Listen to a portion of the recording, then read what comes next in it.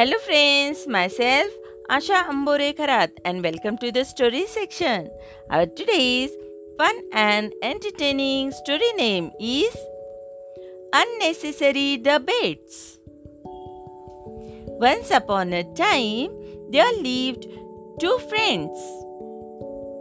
One was a boy and the other was a girl. They used to play together. Every day they would play together. Now the girl had a clear heart, whereas the boy was quite notorious and loved to trick others. One day, when the two of them were playing, they talked about their collections. I have many sweets, the girl told the boy cheerfully. The boy told her that he had a collection of marbles. After discussing their collections, the two of them decided to exchange some sweets and marbles from the collection. So, the boy suggested that he would give her all the marbles he had for all the sweets she had. The girl agreed instantly.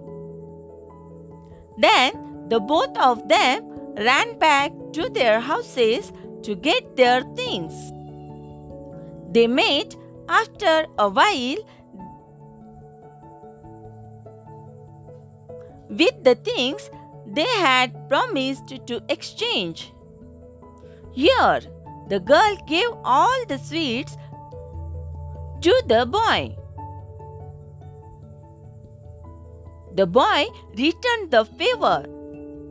Those two went back home happily.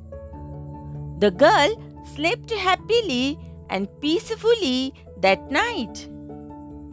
But the boy, on the other hand, could not.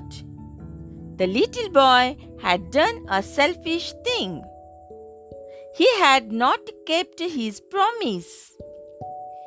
Out of all the marbles, the boy had kept his favorite in his pocket. But he had told the girl that he had given her all of the marbles. Since he had done that, he thought the girl had done the same to him too. What if she cheated me? He wondered. I think she kept the best sweet for herself. I am sure she did that. All through the night, he kept thinking about that and couldn't sleep. The fact that he kept was he himself was a cheat. So he thought that everyone was like that. This is our today's story, and our today's moral is: cheaters are always worried about being cheated on. We will meet soon with a new story or a general knowledge topic. Thank you.